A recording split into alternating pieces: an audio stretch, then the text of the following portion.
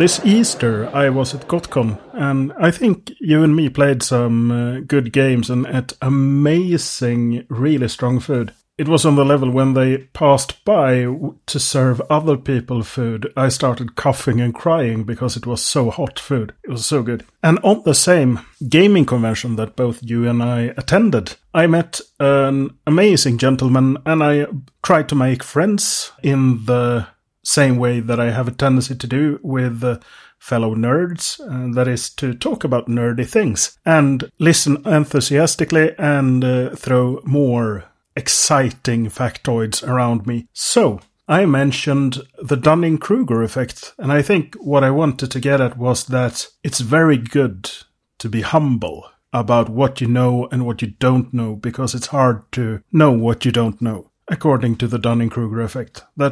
Is that a reasonable explanation of the Dunning-Kruger effect?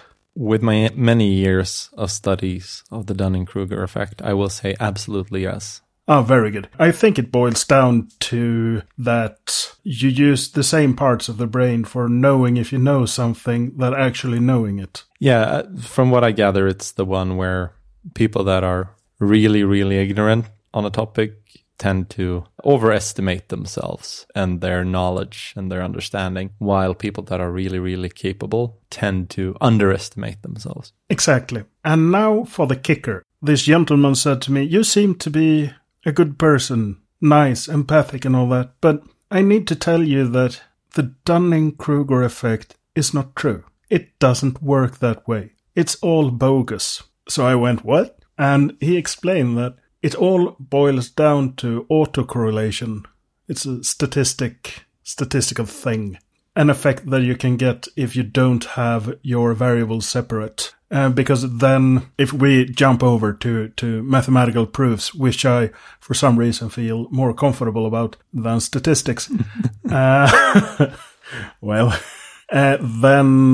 it's a circular reasoning. So you prove that the Dunning-Kruger effect exists by proving that the Dunning-Kruger effect exists. And the two dudes Dunning and Kruger, who wrote this article, who made this research, they fumbled on the input data. So there's an amazing article about this that shows that you can show this effect with random data.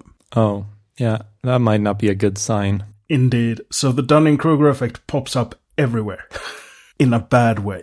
It's not as if it's one of the building blocks of the universe, of humanity and so on. It's because they fumbled. Doesn't this just indicate that it definitely is one of the building blocks of the universe? Autocorrelation? The Dunning-Kruger effect. It's like in white noise you will find this. It's like the golden ratio. You will find it wherever you look for it. So... I think you had the wrong takeaway. I think it's truer than it ever was.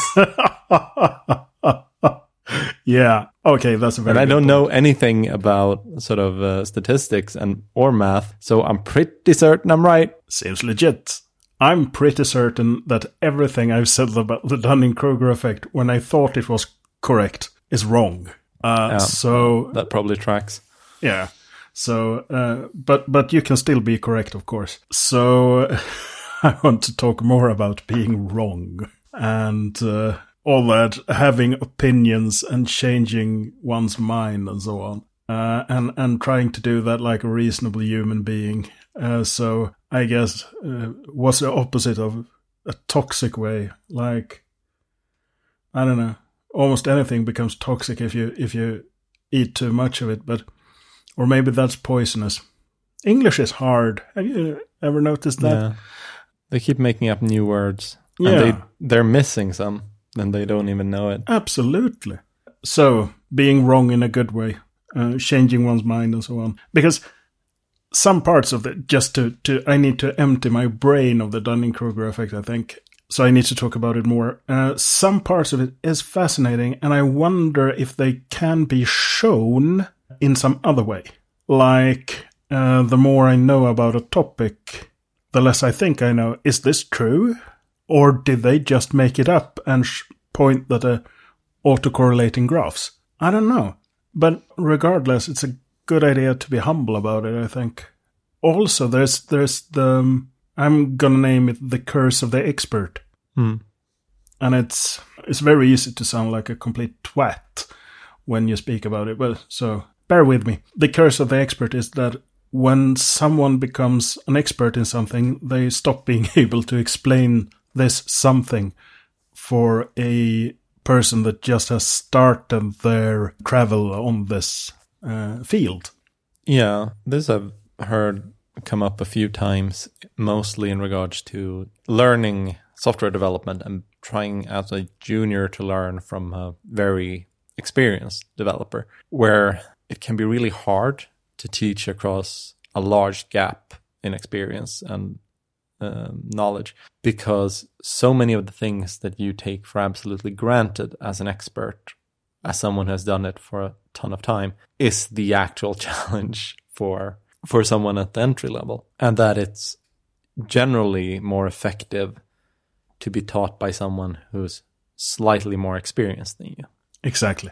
And I think that sort of paints a similar type of picture to the Dunning-Kruger effect, without being quite so like, oh, stupid people are dumb and they think they're great, which I think a lot of us want to think that way and also have experiences that seem to confirm it. But whether we have statistically significant experiences is debatable. You also have a confirmation bias that lurks in the shadows. So you're like, do I know of any cases where this is true? It's like, yes. Have you looked at precedents recently?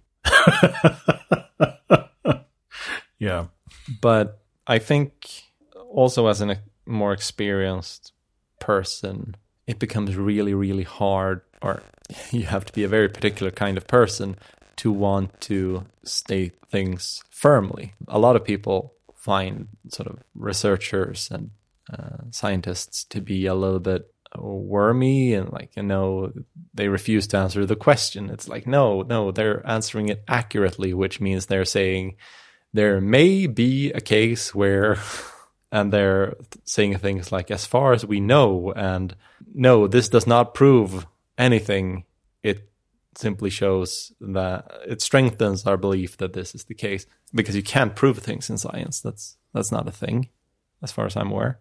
Well, you can, but then it's math. Well, that also leans on some fundamental ideas about how math works, I guess. Which, yeah, assuming those are correct, I think they are, because, but this is kind of strange because, yeah, yeah, but generally, science is like, oh, theory. Let's try to disprove it, because things can be disproven; they cannot be proven.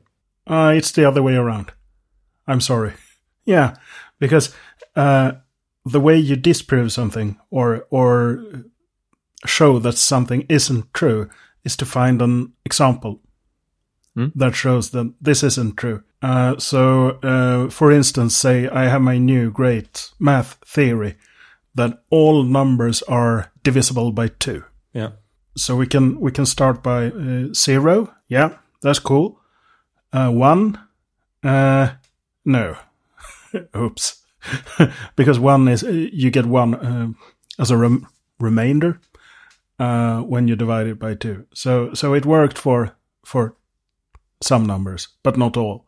So that's an example of, counterexample is the word I'm searching for. But if I wanted to show this for all numbers, I would have had to create something, a proof that would actually hold for all numbers. And yeah. I think what I was saying was that you cannot prove, you can't disprove. And I think that's what you're saying. Yeah, maybe we're falling into a two holes of different terminology here. So all it takes to disprove something is to find one example where it does not hold. Yeah. And to prove something, you would have to exhaust the universe to verify that there are no cases. Exactly. Yeah. Okay. I think we're we're agreeing in a very, very conflicty way. Yeah, you can prove something wrong. That is, you can disprove it, but you cannot prove that something holds for everything. I guess it's the halting problem of the universe. Yeah, I think so. Yeah. Which means that if someone expresses themselves sort of with the intellectual rigor and sort of, I am a science person, I take this seriously, they also tend to not want to commit to like, oh, no, this is absolutely true. This is how it works. Because that's not how the entire discipline works. Indeed. And there's something similar about building skill, I think, and building knowledge in general, where your outlook on things becomes more nuanced. So if someone comes to me and says, what's the best programming language? If I'm feeling particularly glib, I'll go, oh, that's Elixir or whatever, and sort of then explain the nuances of why I like it and tell them that this is not true for everyone. But more typically, I would say there is no best programming language because it's a pointless question. It does not hold up in my experience and in my day-to-day. There is no best web server. There's no best OS. There is no best anything because it's also very contextual, and a good, like a truly excellent piece of software can be the wrong choice in the wrong circumstance. And you get all this nuance as you get more know-how and experience.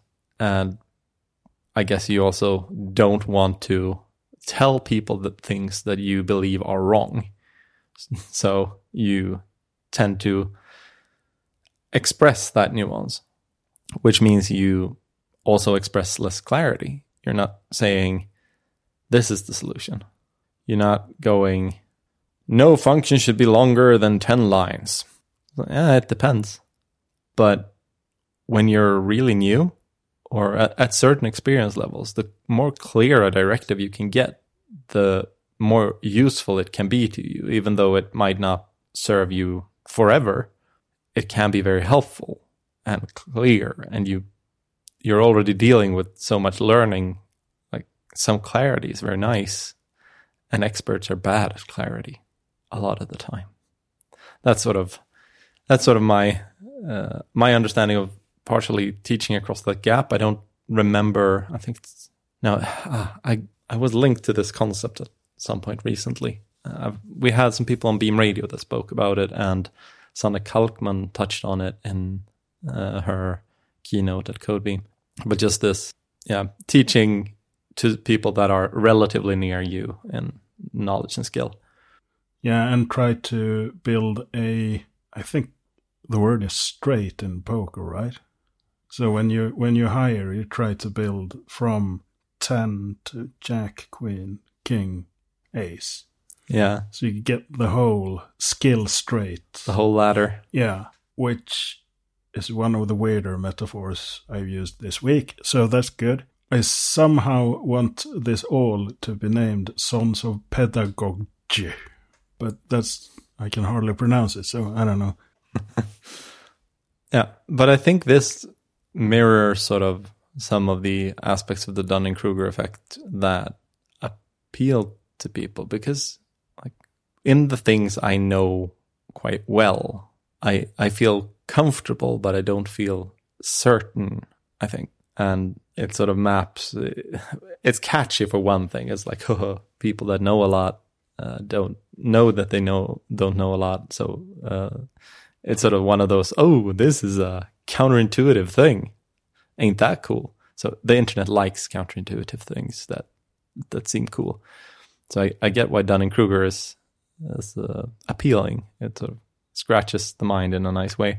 But even if it's not accurate, I think there's aspects of that still applies to how people learn, and sort of how out of touch with the entry-level life you get as you get more experience, and how little certainty you care to express as you know a topic more intimately. Does that line up with your experience? Yeah, both that and also when someone goes, so I have this problem with Git, or I want to do this with Haskell or something, and my brain just starts producing a list of instructions. So first you do this, then that, then this, then this, then this.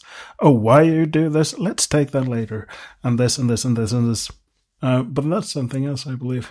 That's more like, I don't know, how to make a really badass judo throw.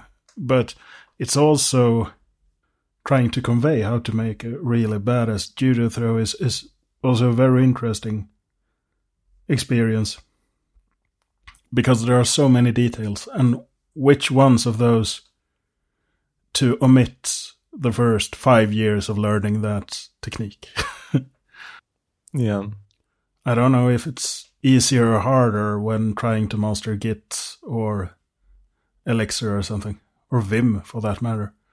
Vim is interesting in the way that so much of the commands I use and so on aren't really in the brain anymore. They're somewhere between the shoulder blades. Not the heart, but the bone marrow in the back. Got it in the spine. Yeah. So it's like entering passwords and PIN codes and stuff. It takes a while to load it back into the brain. I've had the experience of just forgetting a PIN. Yeah. It's like, no, I know this dance, but I could not for the life of me remember the sequence of numbers when I had to think about it. So, and I had lost sort of the certainty of what I was tapping. Oh, no. And suddenly I couldn't do it. And I couldn't remember it. And then I had to try to remember it. And I think it was lost for a day or two before it just came back. Wow. It was weird. Yeah. Similarly, I dread the day that I forget my sort of password manager password. Just it's going to happen one day, and it's going to be absolute chaos. Oh, yes. Yeah. Also, this is an interesting one. I don't know if it's... I like to communicate by proposition. What's the... Yeah, I think propositioning people. Yeah, that's why I'm married to 2,543 people. No, not proposing to people. Propositioning. It's just when you're trying to get them to do something with you. Oh, that's the one. That I don't think it has to be sexual, but I think it tends to be. It tends to be. It's like an euphemism. Yeah, I hate euphemisms. But on the other hand, I love puns. So I think there's some nuance there. Okay, proposition as a logical thing. So for instance, to say that, well, we can go for Elixir is the best programming language. And it's, well, Elixir maybe isn't as fun to say, but let's say C++ is the best programming language. You can say that to Linus Torvalds, and he will maybe he has become more mild. Yeah, he's chilled out now, so he might just politely disagree. Exactly, but some years ago he would have wound up his engine and given a very long rant about why C++ sucks. And that's maybe not the best way to... Okay, like this. I think I like being wrong, is what I was trying to say with this rally track of shortcuts. You sort of throw a ball in the air and see if someone will smash it, is that? Yeah. And it's very good if I have someone... It's also, I have a tendency to do this without really thinking about it. So it's very good to have someone near me who knows that I do this all the time, and that I have a tendency to sound like I know what I'm talking about, which I'm not at all the time. There's are only some parts I know what I'm talking about. Yeah, I know you well enough to occasionally ask, are you lying now? That's a very good question. How often do I say, yep? It's fairly often. Yeah. But that's usually when you're telling a tall tale and not so much waxing poetic about technical things. But. Yeah, you should never let facts get in the way of a good story. Usually. That's some part of it. But I think what I'm also trying to get at is that I like having discussions about things, and it's a very useful thing to talk something through, but everyone needs to think that, because otherwise there will be dålig stämning. I don't know if there's an English phrase for that, but people will become sad. Just talk through the space, something. Yeah. Does it make sense at all what I'm saying? Yeah, I think so. You sort of like to posit something and then see if that can lead to a useful and interesting discussion of the topic, not because you really, really believe the particular angle you presented, but rather because you're curious if that one has legs, or even if what the potential other viewpoints are. Exactly. It's sort of a devil's advocate thing without necessarily being that disingenuous, because I don't think you generally go in for being the advocate of anything, but it's like, so this. Yeah. So, sort of throwing a topic up there in a rather specific way to try to prompt discussion. Now, there's an expression that tends to come up when you talk about being wrong, and that's strong opinions loosely held. Yeah. Are you familiar with that one? Yeah. It has some interesting nuances.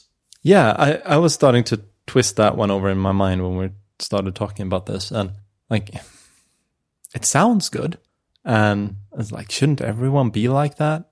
But I don't think I want everyone to hold their strong opinions loosely, because opinions are not necessarily carried by facts all the time, and they are definitely not only changed by facts. It's like, oh, someone provides me new facts and I will change my opinion.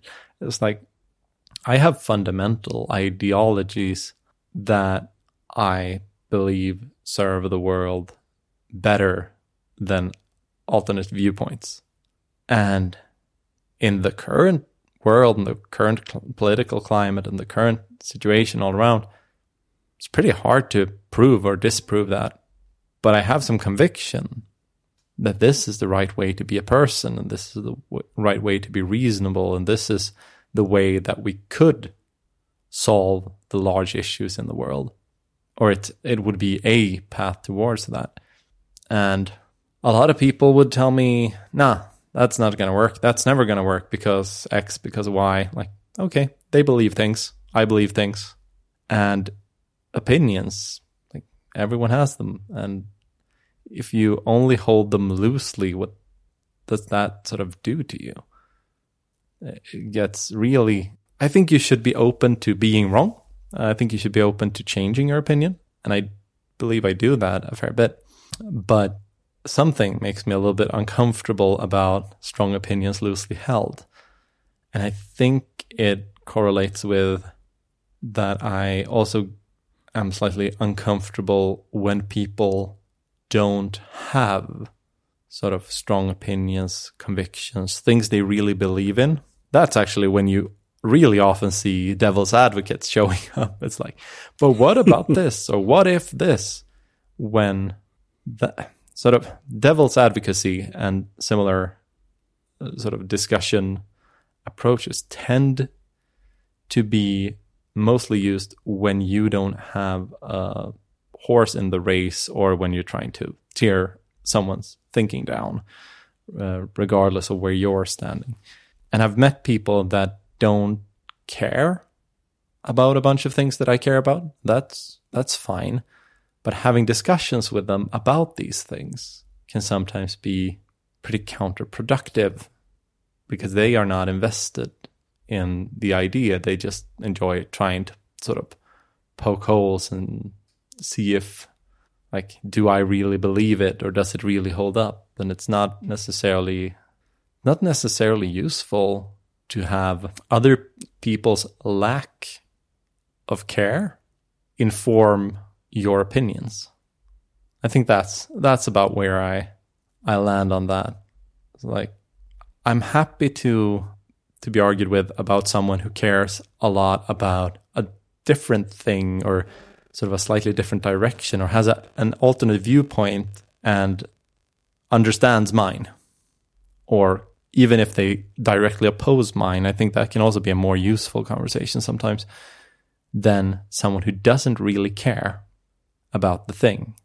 And often I've run into people that mostly care about having the discussion or sort of enjoy trying to one-up a discussion. And I absolutely don't care about discussion for discussion's sake. I care about ideas and what people care about. And that sort of, I think it's a decent ideal for things that are not all that important. Then, yeah, you can have a strong opinion about your code editor, and it's probably wise to hold it loosely. You should not get married to that idea. You should not sort of invest your identity in your code editor necessarily.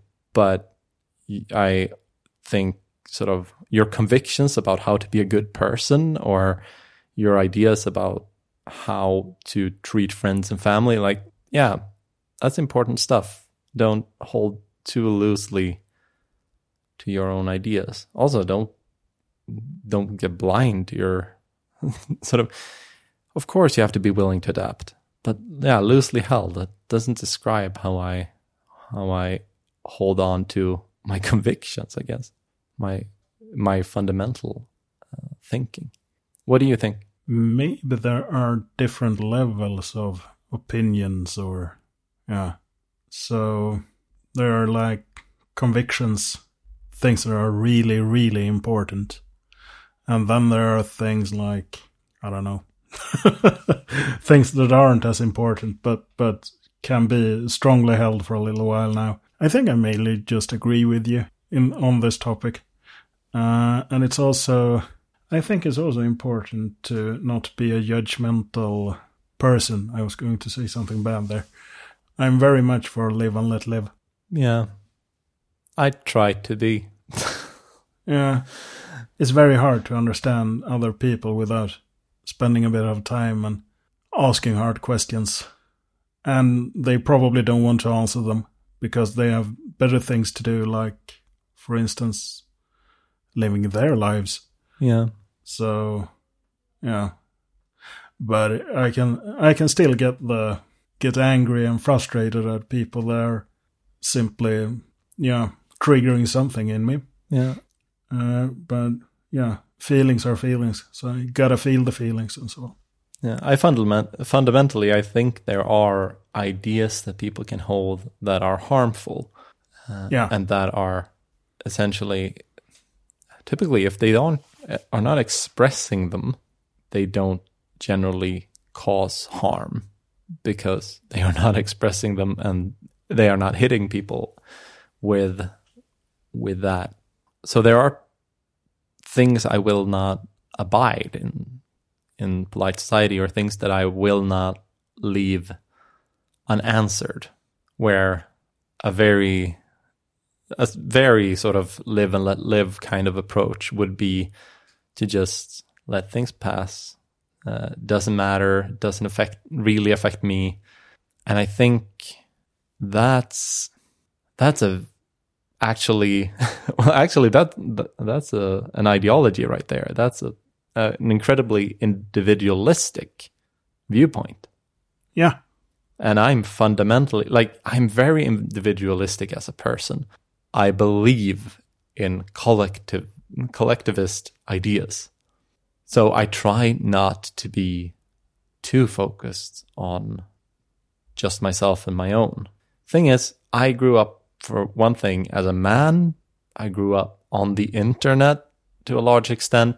I can ignore many things. I can absorb essentially any foul joke, any foul language. I have, in my teens, laughed at the worst miseries the internet can share. Very few things actually get to me unless I let them.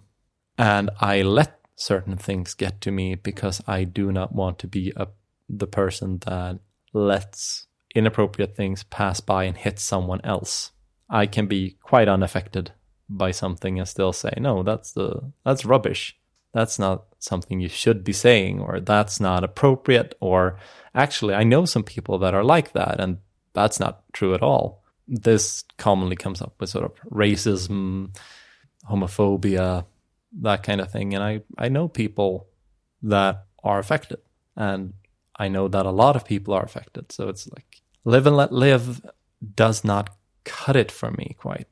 And this means that occasionally I'll get into an argument that I absolutely did not want to get into, but I go there because of my convictions and because I believe that there's an importance to actually responding to certain things. I try not to get too wound up about things like that I really disagree with, that are just like, oh, this person has fundamentally different values than me, but they seem okay about it.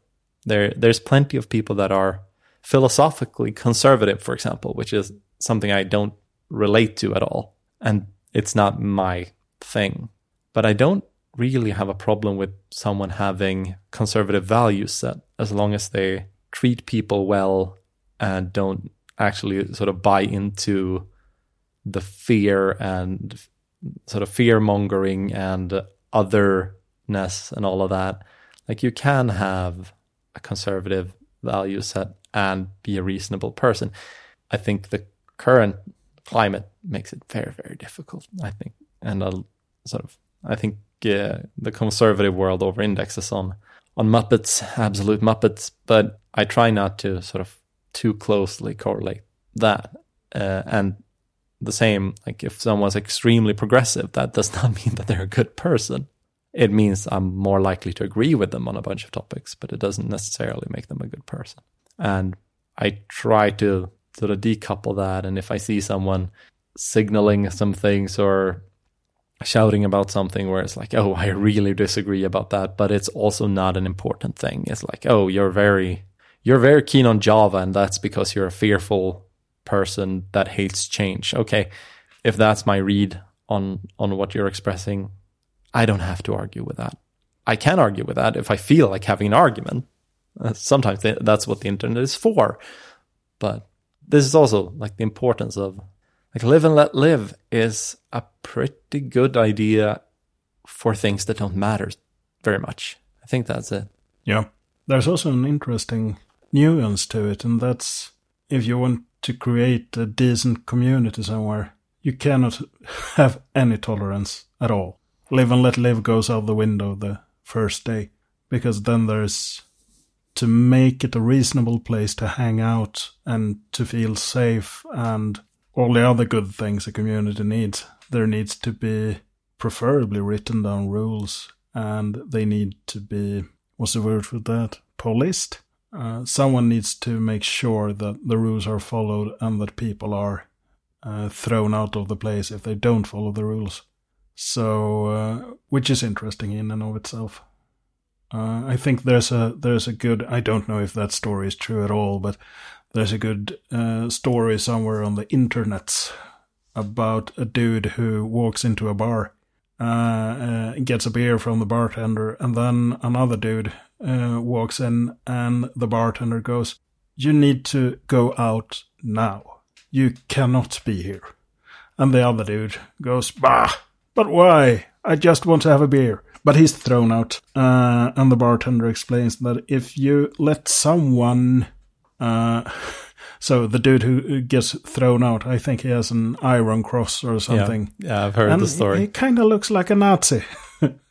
Neo-Nazi. And the bartender explains that if you let them get a toehold on your place, the place will turn into a Nazi bar. And you don't want that, because that's bad. Yeah. Both for humanity and for business. Yeah, I think that's sort of the idea, that the first ones will always be very kind and nice and pleasant, and if they get in, they'll bring their friends, and then it's a real problem. Exactly. And I think there are communities where you don't need to sort of have all that explicit reinforcement. The thing is, a lot of people are like, oh, there's such a, you can't say anything anymore, rada. And the pressure that they are feeling is culture, as far as I'm concerned. Yep. And it might be that the left and sort of progressives have always had a better hand in and on culture. And that's why there's a certain pressure in the culture to be respectful, kind, and accepting of many types of people. That's something we've been trying. Like, you have children's comics and children's books and everything that's like, oh yes, different people. We should accept different people. It's okay to be different. That's been a value that's been promoted since we were small. Yep. Suddenly that's very oppressive, and trying to be respectful and kind and accepting is apparently a challenge. But I think that has always been culture wielded as informal rules, which are not you go to jail for breaking them. They are rules which you will feel immense social discomfort if you keep overstepping these. And many communities can operate under those circumstances. It's harder on the internet, I think, because there you really benefit from clear rules and enforcement, or clear, like a clear majority culture. If you have clear cultural values, that sort of self-filters to a large extent. But having the option of throwing someone out if they... That's a weird thing. Sometimes people really want to go into a place where they don't fit in and they really want to sit there and stink. I never understood that one, but that happens, especially on the internet. It does happen in real life as well. Some people don't know when they're not welcome, or they know that they're not welcome, but they have nowhere else to go. So sometimes culture is not enough. And I think in those cases, usually it's helpful to have rules and someone to enforce them. Usually like the person responsible for the venue or the person pulling together the event. But yeah, I think that lines up with that whole sort of anecdote of the Nazi coming to the bar. It's like, no, go away. You're not welcome here. And it's like, oh, what? He seemed harmless. Didn't you see the Nazi stuff? And it's like, oh, no. But he just wanted a beer. Yeah. Next time there'll be 2 of them. Next time there'll be 3 of them. What we accept becomes acceptable. Yeah. I think that's why I'm not chill with sort of, oh, let people be, let people live. Why do people get so upset about rada? Because getting upset is how you signal that something is not acceptable. It's not that I'm terribly easy to offend. It's really, really hard to offend me unless you're trying. I don't like to, but I can be very, very sort of disconnected from all of that. The reason I take offense is because I believe there are ways we should run a society where people should be allowed to be from other countries, be gay. I think we should help people. I think we should accept people. And I don't think we need to accept that people are unaccepting. I don't think we need to... Oh, actually, we do need to accept that people are unaccepting, but they have to keep that to themselves. They have to make that their own problem. They have to deal with that somehow. Because if we as a society need to move forward, it's like, yeah, we have to actually progress. I think there's enough consensus that, like, yeah, gay people, they're all right. They can be however they want.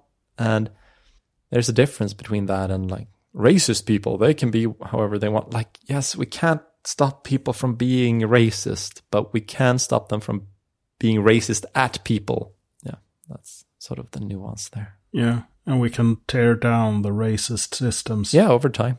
And replace them with something that's better. And how much better, I suppose, is up to, I don't know. Actually, I think I have a way to bring us back towards computing in a way. Oh, cool. Let's try it. So, yeah, good luck. When you want to change a system, there is never a good way to just change all of it at once. That is known to not work well. There's thing. It's a quote of some computer guy where any working complex system has invariably been shown to evolve from smaller, simpler systems that worked. You cannot start with a complex system and get it to work. You have to start with simpler systems. And the way you change a system typically needs to be piecemeal. You take a part here, you adjust that towards your eventual goal.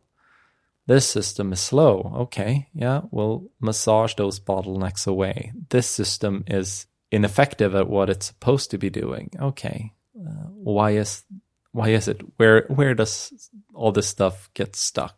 Where is it inefficient? Where are people stumbling in the interface? You find those small bits and pieces. It's never just one thing. Like, this whole system is slow and inefficient. Okay, we found the sleep statement. It's fine. We fixed it. It's never that. It's always, this is outdated and bad software. Okay, it's not one thing that turns something outdated and slow. It's a multitude of parts.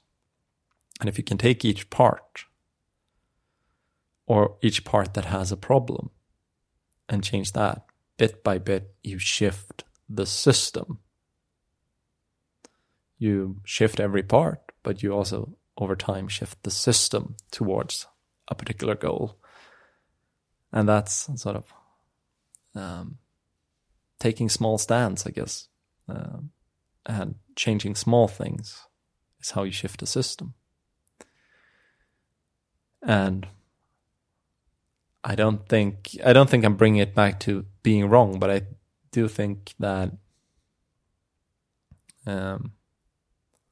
this again about convictions. If you have a clear idea about where a system needs to be, what it needs to be, that's actually going to be immensely helpful in shaping what you do to a system. And whenever you have a strong conviction, you also run the risk of being wrong. You have to be accepting of the risk of being wrong. Otherwise, you're sort of an ass about things. It's like, I will say I can absolutely be wrong about a bunch of my convictions. Some of them I'm pretty certain about, and some of them are still things that are vague. Like, I could go in a few different ways about certain things. I'm very open to having some ideas sort of turned inside out and discussed and debated, and some are I'm less keen on for particular reasons. And I think that's also the case with anyone's sort of technical opinion. There are fundamental ideas that I believe in as a technical person. Like, I think adding a ton of layers is almost always a bad thing. Adding some layers can be a good thing. I think heavy generalization is almost always a bad thing. But there are definitely cases where generalization is a good thing. It's just, I have a certain way that I view software development, a point of view.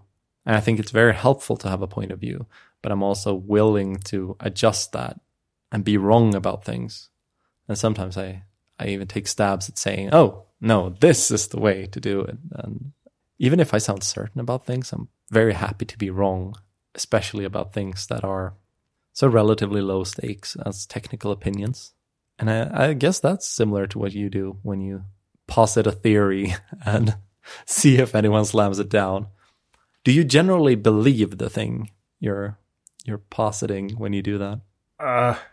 Yeah, at that moment, but it's very much a particle accelerator kind of belief.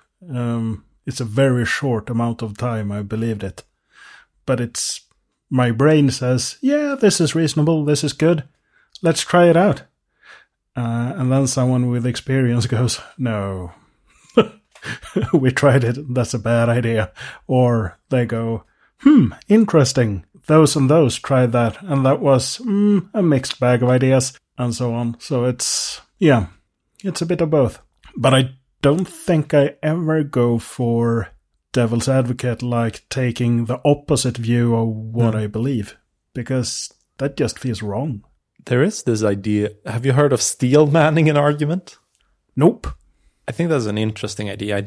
I have not read into it or explored it particularly, so I don't know if it's actually a good idea. But I think it's something similar to what I occasionally try to do when I know that there's a reasonable person on the other side and I'm just not seeing what they're seeing right now. But steel manning an argument would be try to interpret this in its strongest possible way and even sort of try to fill in the blanks, boost the idea, try to expand on it in a way that as if you believe that this was the approach to go with. Ah, cool. It's sort of, it's the yes and of exploring a suggestion. I like it. But it also requires sort of at least stepping away from your convictions for a moment. Especially, I think the idea is that if you steel man arguments that are opposing to yours, you're being a pretty decent person to sort of discuss with. Is really, you're sort of being, I guess, are you God's advocate if you go along with whatever's being said? No. An angel. But it's like of some kind. Taking on their suggestion and exploring it. And I think it's a good thought experiment, but I think it's also something to be mindful. Like, what are you steel manning currently? Because much like being a devil's advocate about things that people care dearly about often puts you in asshole territory. And I think steel manning can put you in weird company real quick. But yeah, that's sort of an interesting idea. And I think I do something similar to what you're describing with, like, no, this is an idea I literally just had, but I think it's a good one. Or it might be a thing. So just throw it out. I've had some conversations that are interesting because I do some things publicly on the internet.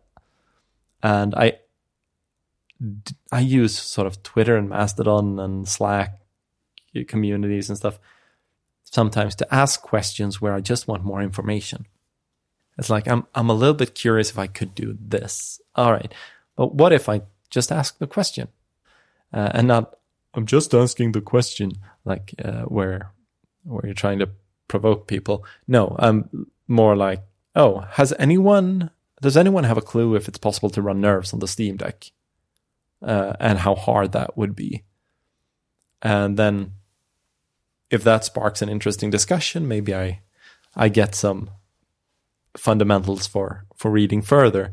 And sometimes it's like, oh, if I wanted to run this machine learning thing on a Mac, is there tooling for that? Or is that impossible currently? And it's like that kind of questions. Or what are people using for bundling JavaScript these days because I want something different on Webpack? Like, that's a typical kind of question that I could throw out there and get the sort of lay of the land from the people that respond. That doesn't mean I have any plans to do anything in particular with that information. I might be looking for it and seeing if something pops up that really, really lights a spark. Or it might just go into sort of a mental filing cabinet for, if I execute on this idea, I need to look at this. But I've had some people that seem to, when they see me asking about something, they assume that it is part of the thing I am working on right now, which is really misunderstanding how I do things. It can be a part of a thing I'm working on right now, or it can be a loose thought, which I asked out loud because that's how conversations happen. So nice. So sort of random ideas loosely held or loosely shared, I guess. Yeah. working in public or something. I listened to the Two's Compliment podcast, which is an absolutely lovely podcast. I wholeheartedly recommend it to everyone who cares about programming. And they said that one thing they do, both of the hosts on the podcast, is to go into a community where they know where people they respect hang out, where people with a taste they respect hang out too, because those two are different. And they ask, like, I need a library that does this and this. Have you used, what's your opinion on those libraries, or which library should I use? And have you used it? And if they get some good answers from people they know and respect the opinions of, or tastes of rather, they have a good start in researching the stuff. I think that episode was mostly about that they write way too much software themselves, and why they do it. I think they're currently working in finance with high frequency trading, so the margins aren't that big when it comes to time for executing the code, not for writing the code. Yeah. Which is the opposite for like almost everyone else. Yeah. So that's a good one. Yeah. I think that lines up with some of what I like to do. It's like, oh, this is a good crowd for this question. I think this will generate something here, either a good conversation or actual information that I need. Exactly.